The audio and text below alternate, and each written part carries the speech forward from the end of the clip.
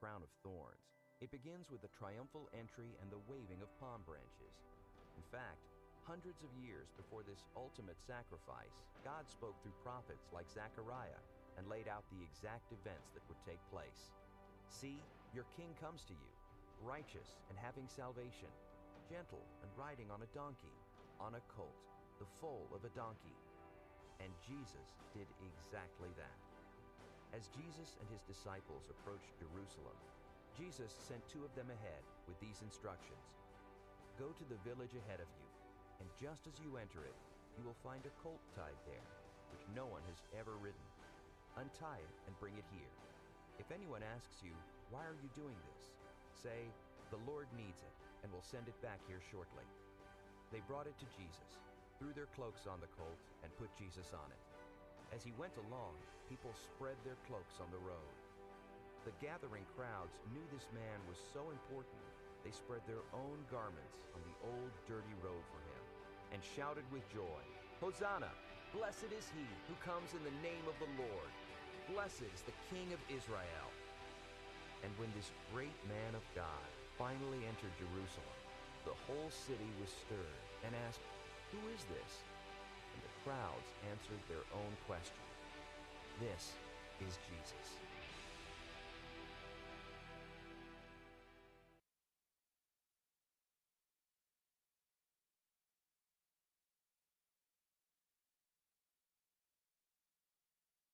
Now, this is Palm Sunday. That's kind of the first part of what is called Holy Week, the week of Jesus' introduction as the Messiah on Sunday, and then later in the week he introduces a change in the covenant relationship, and then he announces that he's going to be betrayed. He is betrayed, arrested, beaten, crucified, buried. And 1 week from the triumphal entry, as Palm Sunday is called, he rose from the dead. So this is kind of the heart of who we are and where we are and where we're going. Now, I have entitled this two-part series, Circle Praying. It was after a book written by Mark Batterson entitled The Circle Maker. I'll put it on the screen in a little bit for you to be able to visualize that. I recommend the book. It's a book on prayer. The two kinds of people that were there on Palm Sunday at the triumphal entry basically were the crowds that were worshiping Jesus, honoring him, declaring that he is the Christ, the anointed one of God, and those who had all of the stop signs up. If you like to watch body language, it would have been fascinating to see these people side by side. Some of them were in their shirt sleeves because they had spread their clothes on the road for Jesus' donkey to go by, and they were jumping around, they were shouting joyously the praises of God and Hosanna. And then there were those who absolutely were opposed in every way. And their opposition is the weirdest thing, because they prayed every day for the coming of the Messiah. And so the Messiah shows up, and he gives testimony and witnesses of who he is and of the power that resides in him in so many ways that it just messes with our minds when we read the Gospels. And those people said, no, it can't be the Messiah, because the Messiah's got to come from Bethlehem. They didn't do any research to find out that actually he was from Bethlehem. Bright boys. And they said, Nazareth, look into it, is a quote from one of them, and you will find that a prophet does not come from Nazareth. No research here, just because I don't like him. So it's not about intellect. See, it was not an intellectual decision. They did not examine the facts and come to this conclusion that Jesus could not be the anointed one of God, the Holy One of God, the Messiah. It had nothing to do with their intellect. You know what the deal was? They had an assigned position of honor and power under the Romans. The common people were sick and tired. In Oklahoma, we would have said they had a bellyful of the Romans. Now, I didn't say that here, but that's what we would have said. They were filled up to here is another way of saying that with the Romans, and the anything, any hope that they could have that maybe this was somebody that could help them out. They were looking for that. But these guys had a vested interest in the status quo, these guys that were doing this. You got to watch yourself. Today I want to draw a line between those who follow God with all their heart and those who are doing this whenever God moves. I've been in the pastorate and in the ministry long enough to watch God move and watch our flesh mess up some of the move of God. I remember when the charismatic movement came, that was the most exciting thing that had just about ever happened to me in my life beside getting saved and marrying Eunice. And these people were looking for answers. Some of them weren't even saved, but they wanted more of God. I had a bunch of Episcopalian friends, or they became friends. I really didn't know them until they got a hold of the cross and the switchblade.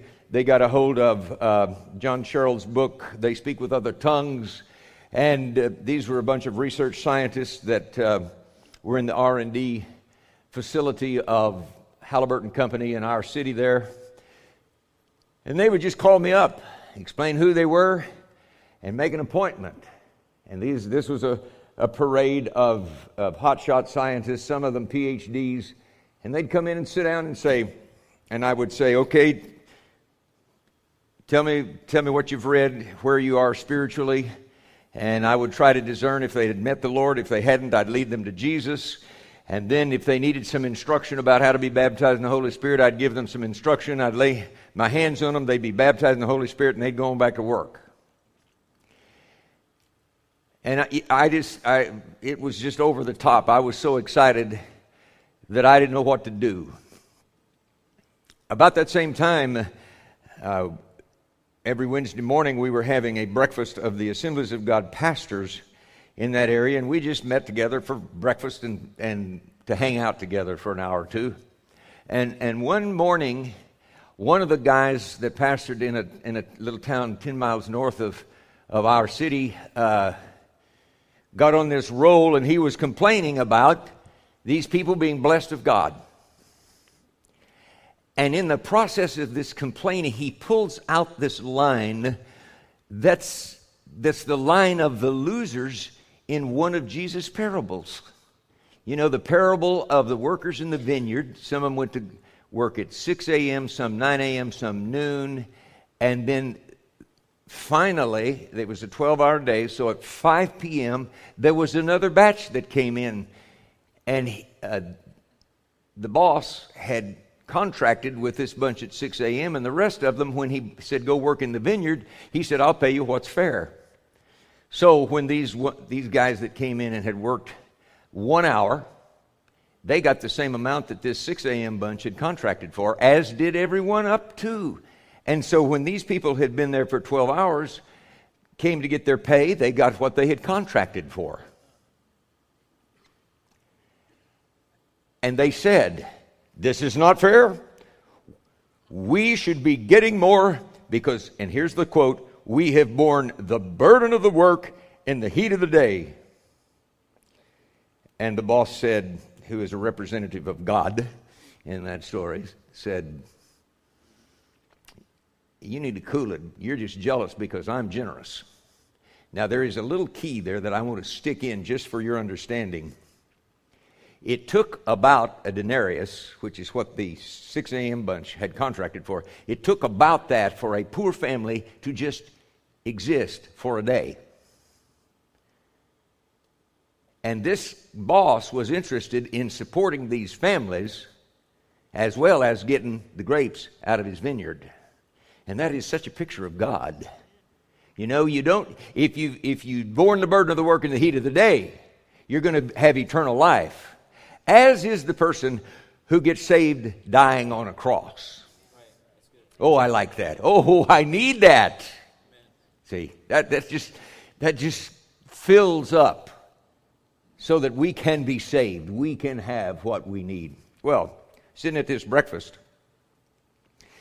this guy was complaining about that, and he pulls this out. He said, "We have borne the burden of the word and the heat of the day." And inside I just kind of imploded. It was like, oh my goodness, does he realize what he is saying?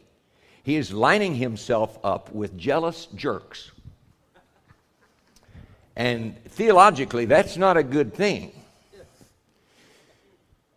And so I was just worried, and this was all Assemblies of God ministers around this table, and so I just shut up, you know,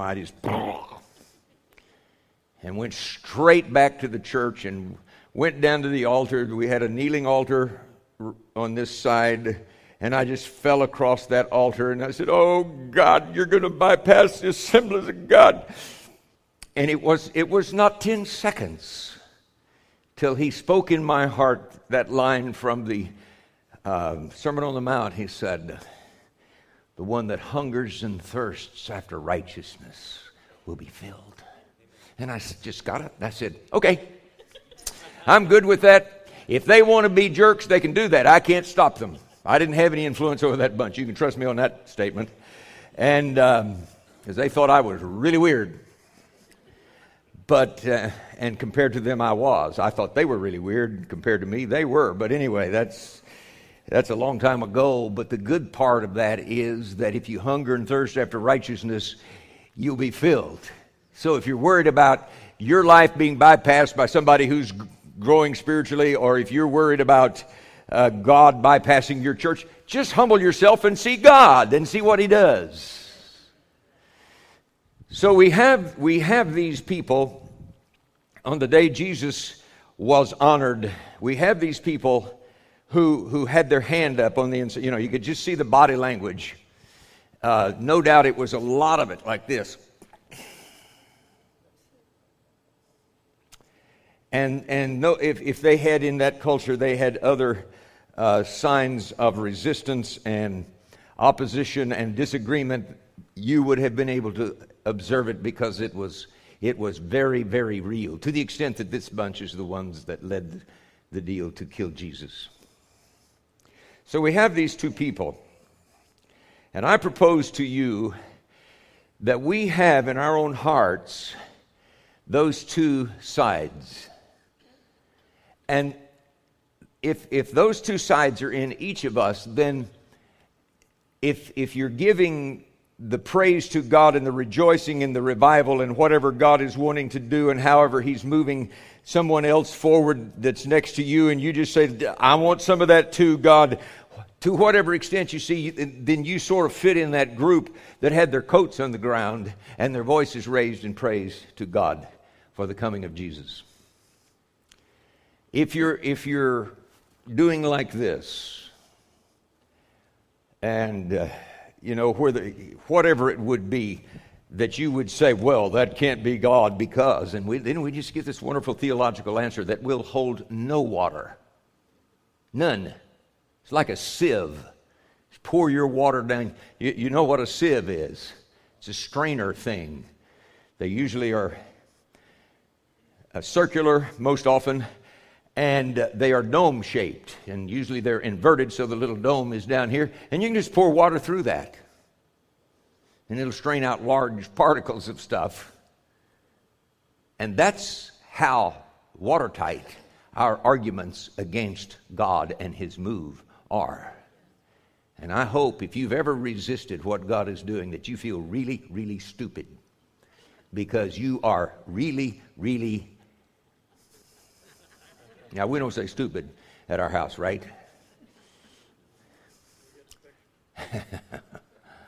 Okay. Jesus left the temple and was walking away when his disciples came up to him and to call his attention to its buildings. Do you see all these things, he asked? I tell you the truth, not one stone here will be left on another. Everyone will be thrown down. As Jesus was sitting on the Mount of Olives, the disciples came to him privately.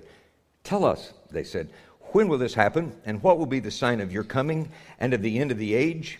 Jesus answered, watch out that no one deceives you. For many will come in my name, claiming, I am the Christ, and will deceive many. You will hear of wars and rumors of wars, but see to it that you are not alarmed. Such things must happen, but the end is still to come. Nation will rise against nation, kingdom against kingdom. There will be famines, earthquakes in various places. All these are the beginning of birth pains. Then you will be handed over to be persecuted and put to death, and you will be hated by all nations because of me. At that time, many will turn away from the faith and will betray and hate each other. And many false prophets will appear and deceive many people. Because of the increase of wickedness, the love of most, more than half, most, means at least 51%, will grow cold. But he who stands firm to the end will be saved. And this gospel, the gospel of this kingdom, will be preached in the whole world as a testimony to all nations, and then the end will come. We are there, folks.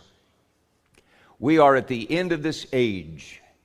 It is, I say that, and I don't want to be a false prophet, but it looks to me like everything is getting so aligned that in a matter of months, we could be squarely in the middle of the 38th, 39th chapters of Ezekiel. And if you're not familiar with that, that's when there is a great invasion of the nation of Israel.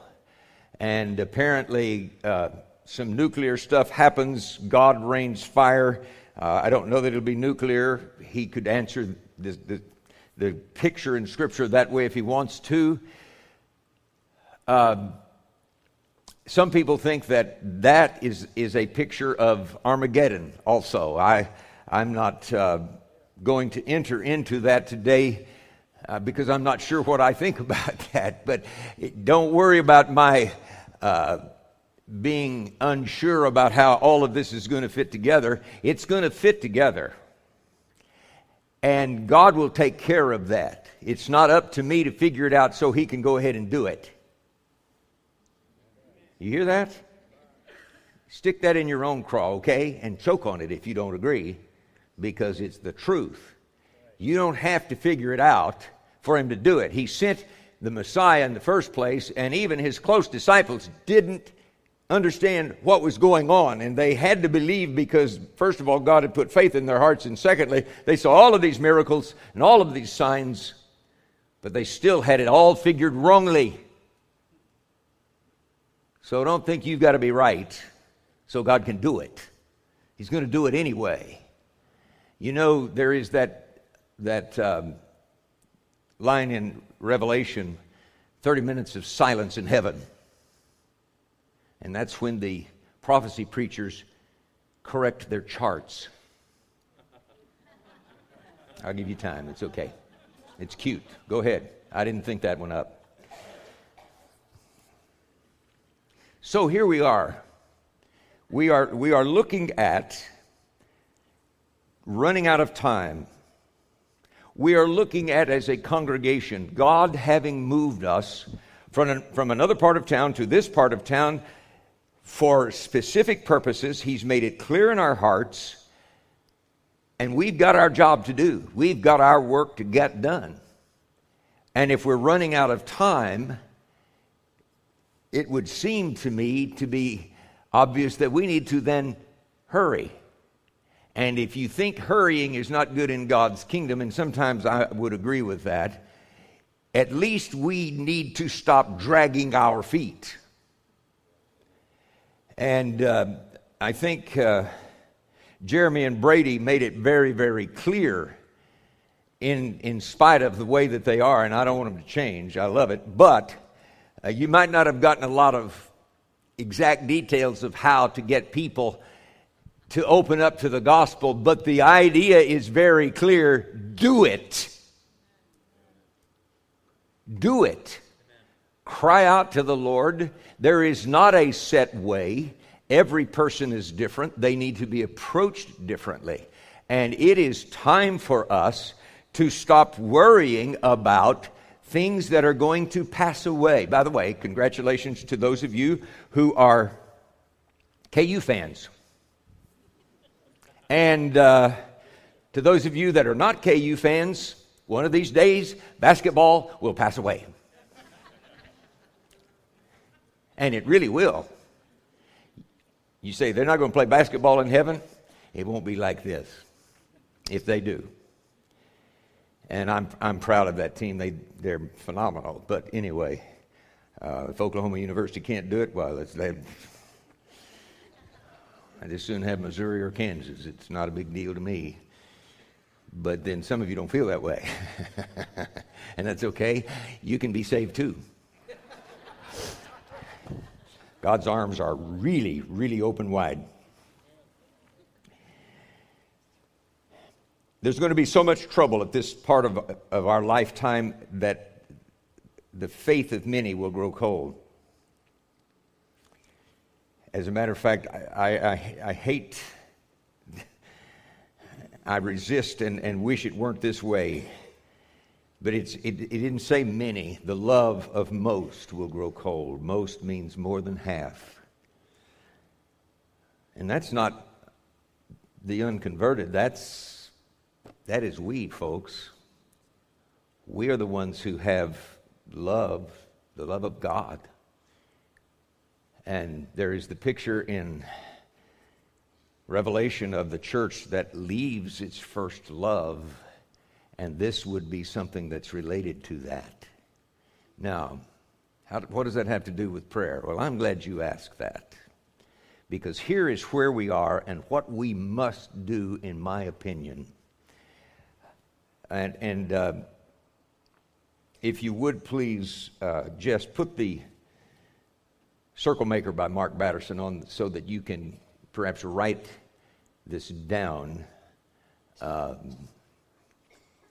Because I recommend this book. It'll encourage your praying. Part of his material is taken out of Joshua, the 6th chapter, where it says, "Now Jericho was tightly shut up because of the Israelites. No one went out and no one came in. And then the Lord said to Joshua, 'See, I have delivered Jericho into your hand, along with its king and its fighting men. March around the city once with all the armed men. Do this for 6 days. Have 7 priests carry trumpets of ram's horns in front of the ark. On the 7th day, march around the city 7 times with the priests blowing the trumpets. When you hear them sound a long blast on the trumpets, have all the people give a loud shout. And then the wall of the city will collapse, and the people will go up, every man straight in.'" This is a story that has been repeated so often because it is just such a picture of God. Here is God. This reminds me of when Jehoshaphat, the king, number of generations past this story, was attacked by an unholy alliance of nations. And they were coming up through the desert of Judea by En-Gedi.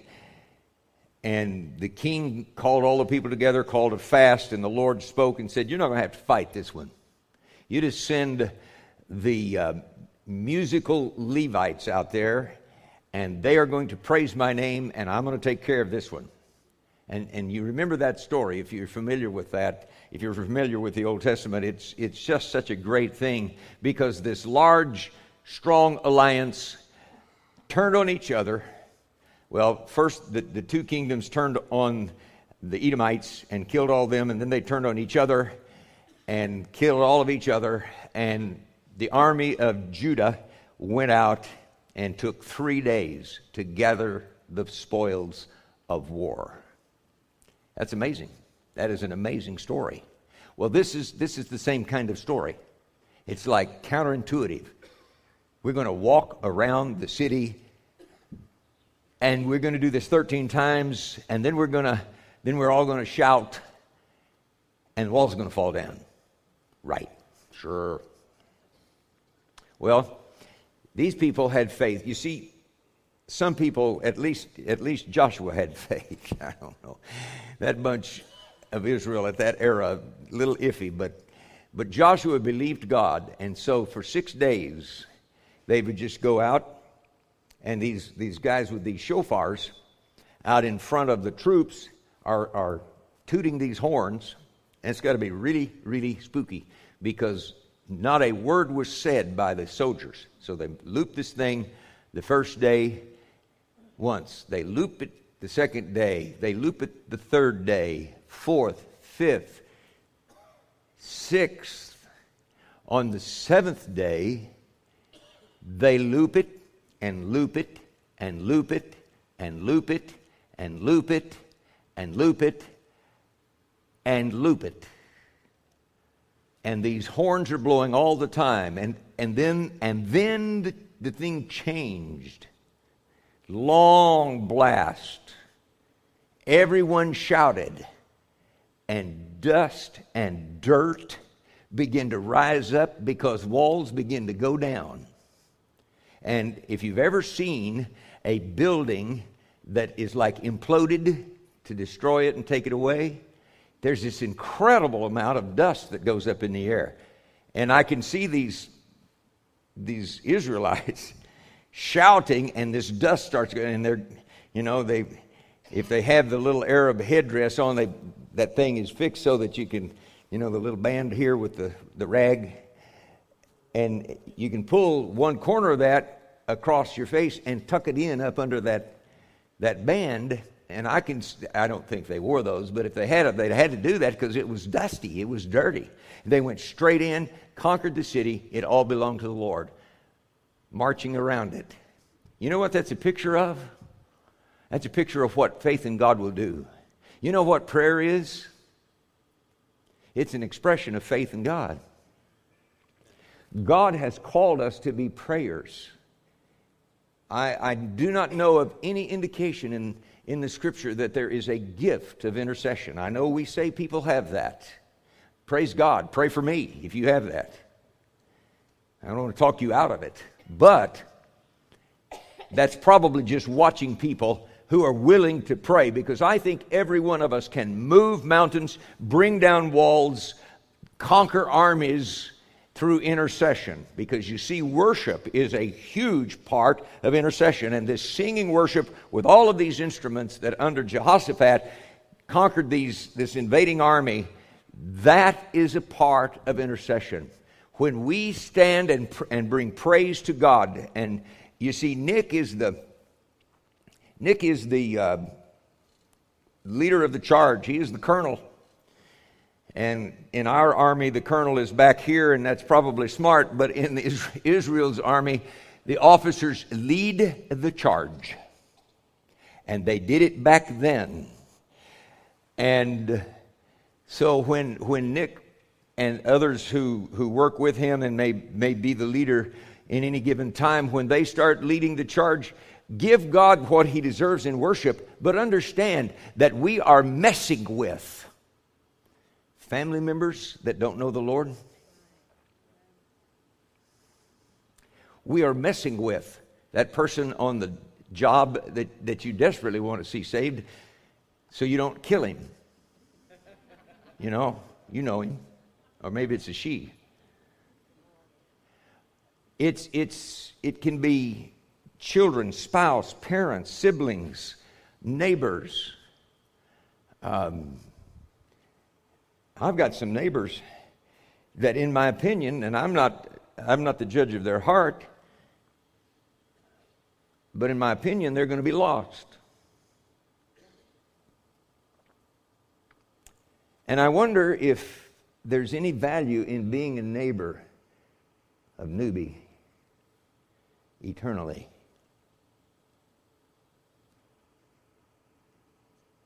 Maybe you don't want to move in my neighborhood. It might not do you any good. See? What about you? You say, well, you can't make them. I believe that. I believe that. But when you're in the prayer closet and you're making this arc through the Holy Spirit, through the heart of God, over the fence, they can't resist it. They have walls out here, but you're doing this. You see, the Holy Spirit does not make it easy for them to defend themselves. Now, they probably have memorized all the answers they need to shut you down.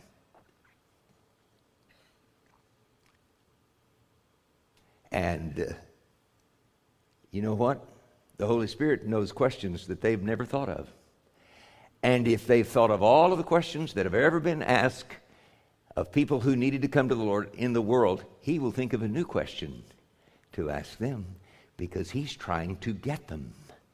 We must understand that our God has these arms that are incredibly long, and He's reaching out and He's trying to drag these recalcitrant ones up on His lap.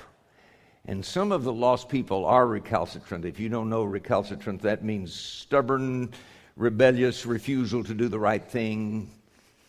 That's the neighborhood of that definition. God is trying to get us, trying to get them. He cares.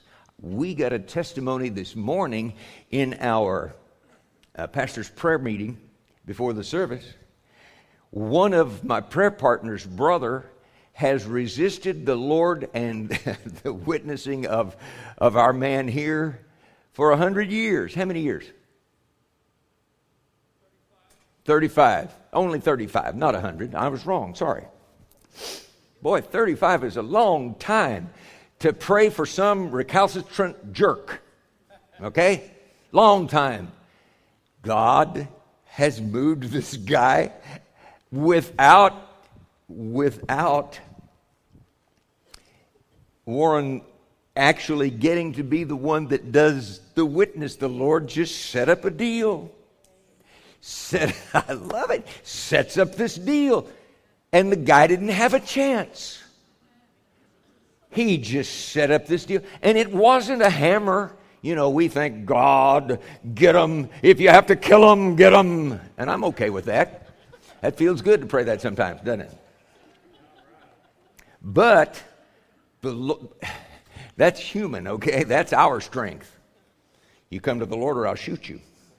But the Lord can set up this thing and love them in and reach around them and just pick them up.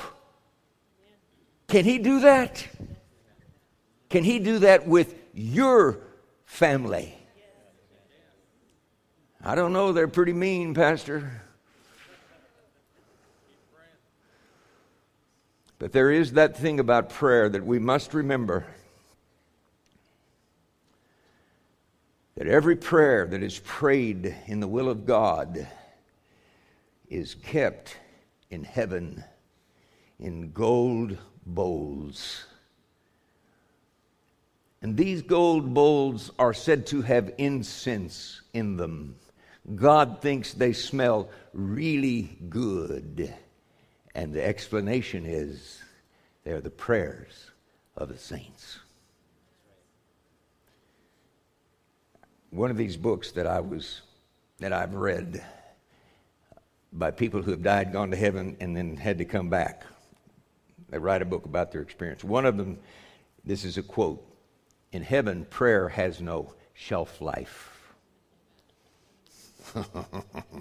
I think I knew that, but oh, I love the way that sounds. Man, you just put it out there, and tomorrow, put it out there. If the Lord doesn't give you that picture that they are done, and it's just a matter of time, you just need to hold them in praise, keep asking. The widow with the unjust judge kept coming back, and he said, I'm going to have to help her. She's going to drive me nuts. How much more will your heavenly Father than this unjust? He's totally just, loving, gave His one and only Son to save those people. Keep pouring it on. Keep pouring it on. And I am looking today. I want to divide the crowd. Parliamentary order, there is a move, a call for the division of the House. That means we're not going to do voice votes. We're going to raise hands, stand, or do secret ballot or some other kind than voice. And I don't want this to be seen, but I want this house divided.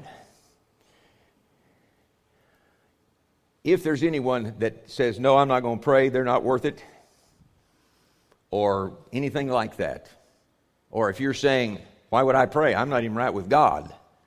I want you on one side, and I want everyone else on the side that says, if Jesus waits to come 100 years, or it's 100 hours, whichever it is, whichever is closer, I am going to live as if it's 100 minutes.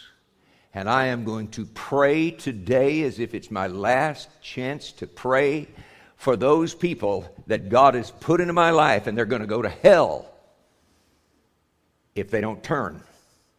Their present course they'll bust the bottom out of hell. And folks, that's just how real it is. We feel guilty when we... I know I try not to project guilt very much. We feel guilty when we start talking like that. But let me tell you, meet it in the prayer closet, because you have more power there than you do witnessing to them. Now, when the Lord opens the door, by all means, speak the word. That is such fun. If you have never had a little bit of a witness going on, and you just decide, I'm just going to see if they're ready, and you say, are you ready to pray and ask the Lord in your heart? And they say yes. That just blows your mind. And so I want you to be available for that. But our power is not there. The reason they did that is because a whole bunch of people for a long time have been nailing them into prayer closets, and you got to be there and speak the word. Preachers get to do that. Man, I love it. Thank you for doing that. Thank you for interceding. I get to lead them to the Lord sometimes. Wow. But the power is in the prayer closet. The power is circling the walls. Circling the walls every day. Don't become weary in well-doing. The King James says from Galatians, for in due season you will reap if you do not faint. May we pray. Father, I ask for those that are not walking with you, that before they leave this room,